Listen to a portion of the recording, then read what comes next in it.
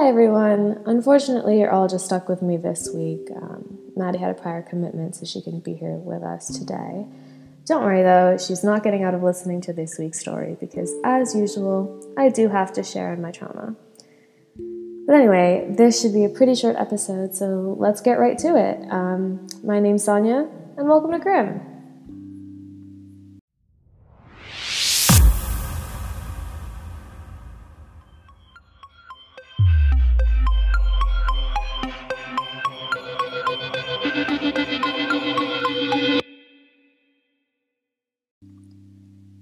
Okay, so this week we're back to true crime in Europe, and we're going to be talking about a woman who was known as Dagmar Overby. I believe she's Dutch. She was born in Denmark, so I'm going to just apologize again right now for my lack of pronunciation skills. I really hope I don't butcher any of these names. Okay. So, Dagmar Johan Emily Overby was born in a small town in Denmark called Oostendruppen on April 23rd, 1887. And she, as you can probably imagine from the content of this podcast, was a serial killer.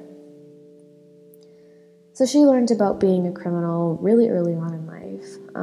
Her parents, Sean and Anne-Marie Overby, were farmers, and they actually didn't have a lot of money. So she grew up kind of stealing, I guess, more than something like, say, focusing on your education. When she was 12 years old, she was caught stealing this purse. And her parents, I guess, didn't really want to deal with that anymore or deal with her anymore. So they sent her away to Funen to go work for this other family. So she basically ended up helping out on their farm and, doing things like the cooking and the cleaning and laundry. And she would also help out with actual farm things like milking the cows and everything.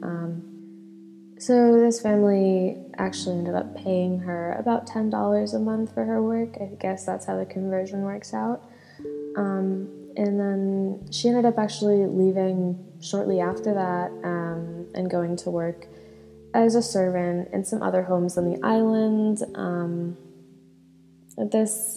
It really didn't do anything to discipline her per se, and she started stealing things again.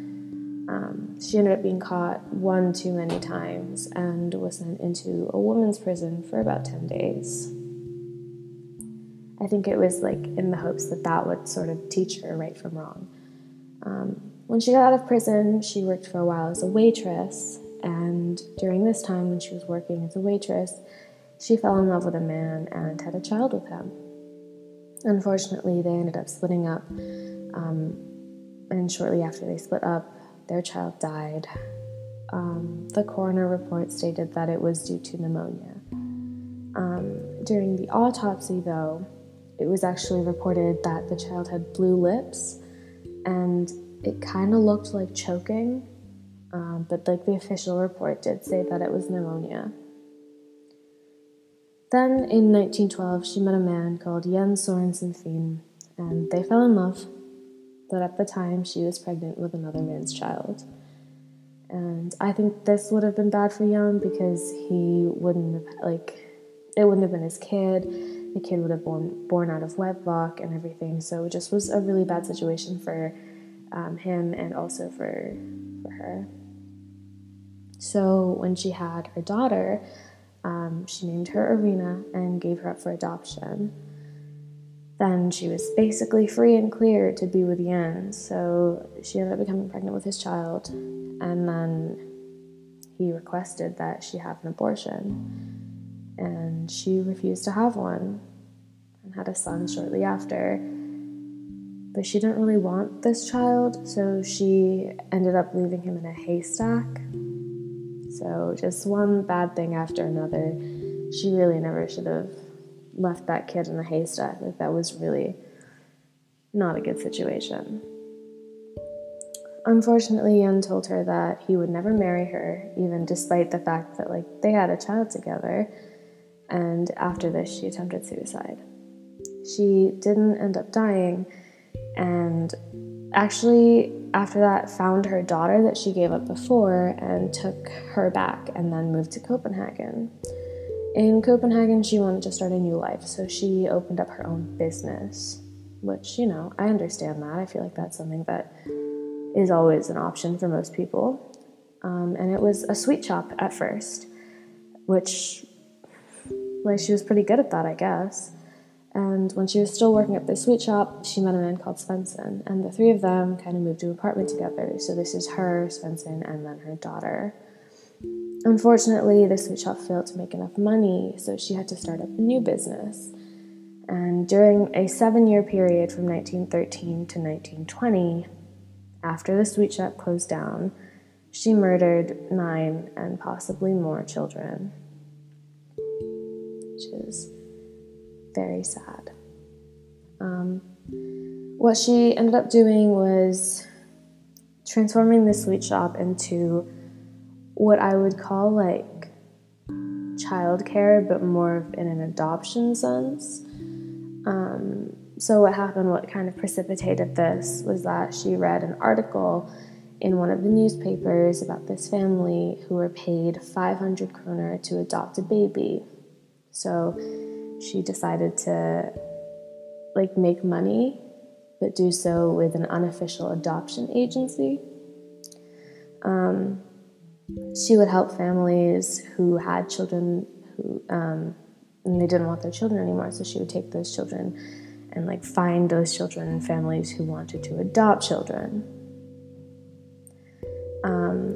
So basically she would take the child and get paid and not ask any questions. So it was a really good option for young mothers who had no choice when it came to pregnancy. If they didn't want to abort their child, it was a good option for them. They could just pay someone to take their kid. And it was kind of illegal to have an abortion at that time. So women who were either unable to have kids or had them out of wedlock in cases such as adultery or rape, they would need a place to be able to either have kids or give their children up. So it was a really good, lucrative business for her. So they would just end up giving newborn babies to her, babies that they don't have any means of defending themselves. They're really just helpless. But unfortunately for the women who really just wanted to give their kids a better life, they would give their kids to a murderer. So she would either strangle them, drown them, or even burn them to death in a masonry heater that she had. And then she either cremated them, buried them, or hid them in the loft.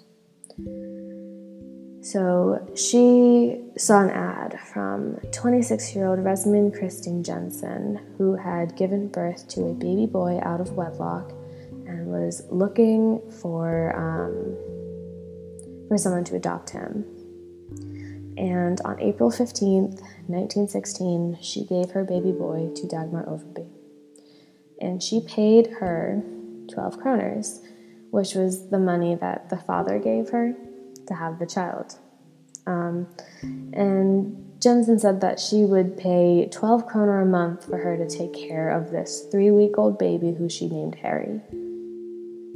And then as soon as she left, Overby took the baby for a walk in his pram before strangling him and dumping his body in a public toilet at the local cemetery. His body was found 3 days later by cleaners. And she definitely could have continued killing for longer than she did, because this was kind of her routine. She would take the kid, take the money, kill the kid, and keep the money. And a lot of these young mothers didn't really want to know what happened after that. They were like, my job is done, I'm giving my baby to someone who's going to find them a loving home, and they're going to be fine. They were doing what they thought was the responsible thing at the time. And she just kind of kept on getting away with it. And that was until Caroline Agson put an ad in the paper for someone to adopt her child.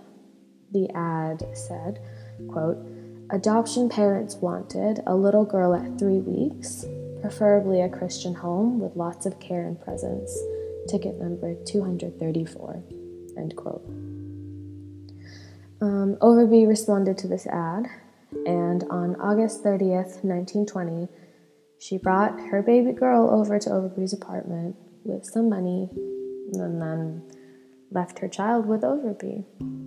So basically, her situation was that her parents were Christian and they were very ashamed that she had a baby out of wedlock, so they said that they needed to put her up for adoption. And when she found this adoption agency, and when Overby promised to find a good home for the kid, she thought it was great, Overby said that she was like an intermediary and would kind of keep the kid until she found the right home, and that this would usually take about a week or two. And Agassiz thought that this was a really good option, especially since she had nothing else. So she paid Overby 200 kroner, which was basically a year of wages that she paid Overby for this one day, like she gave up a year of her wages because she wanted her child to have a better home. And the next day, Agassiz thought about it, and she realized that she wanted to give having a child a chance. So she went back to Overby and basically said that she regretted her decision and that she wanted to have her child back. But Overby said that the child had already been adopted and that she couldn't remember the address that she had left the child at. And Agassiz thought this was incredibly strange because it had literally been a single day. So as a young mother would, who doesn't know her child is, she got really suspicious and told the police, which was definitely the right thing to do because it turned out that very day when Agassiz brought her the child, Overby threw her in the oven. The police searched her apartment and ended up finding Agassiz's baby's clothing and also some of her remains in the oven. I think they found some of her bones and her skull were still intact. And they also discovered really incriminating evidence, like the cupboards were filled with burnt bone fragments. Overby ended up confessing to 16 murders. She ended up being convicted of 9 of them. And those 9 murders included her own kids, because there just wasn't enough proof for the others that they thought she committed. After she was arrested, this is really, really upsetting. There were more than 180 children who were reported missing and thought to have been brought through her quote-unquote baby farm.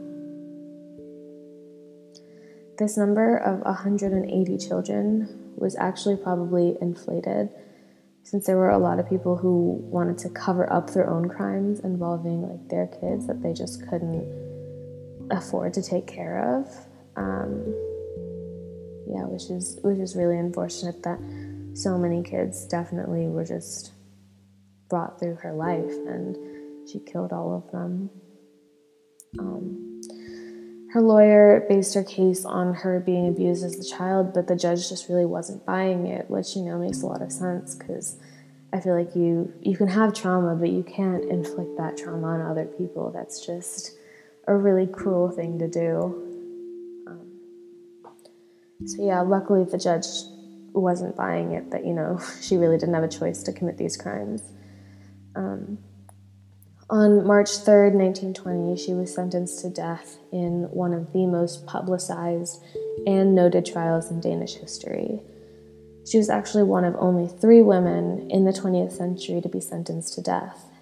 And at her trial, the detectives also testified that they had found pictures of 20 naked children who they thought she killed.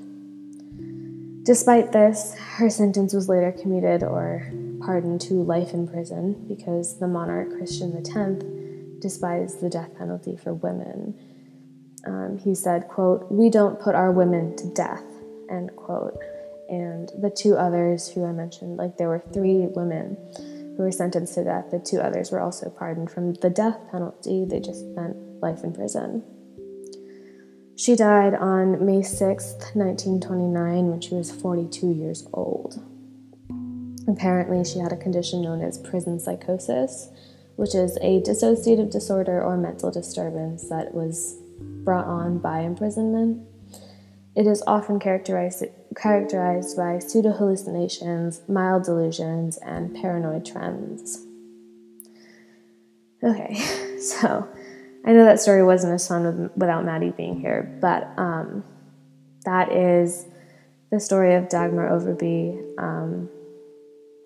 Really a very upsetting case, just because you would think better of women and their own kids, but sometimes it just doesn't work out that way. This trial actually changed the legislation on childcare. Quote-unquote unwanted children were actually considered the government's responsibility after this, so kind of stopping the whole letting people take money for kids. And then the Danish government passed a law in 1923 that required public houses to be built for foster children. So there was just a little bit of good that came out of this. Hopefully, foster children were able to find actual homes after all of this. It is still a very upsetting case. And I really hope that all of those children finally at least found some rest after that, because a lot of them were newborn babies and definitely didn't have any idea what was happening, which is absolutely heartbreaking. Okay, I realize now what a weird transition it is for Maddie to have to go into life updates or whatever after a really hard case. But thank you all so much for listening to this episode. If you made it to the end and you liked our episode, you can follow us on Instagram, where we post a bunch of updates every week about episodes that we've covered. We might actually start doing the try to guess the next episode, because I really enjoyed doing that, and I might have a little bit more time in the summer to keep up with everything, which would be very nice. So make sure to follow us on Instagram. You can DM us questions, comments, concerns, cases you want us to cover. You can also email us from our Instagram page. Please email us. We have a lot of spam and would love to hear from some actual people. If you listen to our podcast on any of the streaming platforms, which how else would you listen, please leave us a good review. We'd really appreciate it. You can also follow us on Facebook and Twitter. We haven't really been able to update those because we don't know how to use Facebook or Twitter yet, but we're working on it, I promise. And other than that, I just really hope that you guys have a great rest of your week, and tune in next week for some more chill paranormal stories, which are actually my favorite, and I'm excited to share them with you all. All right. Stay safe, stay healthy, and we will see you all next week. Bye.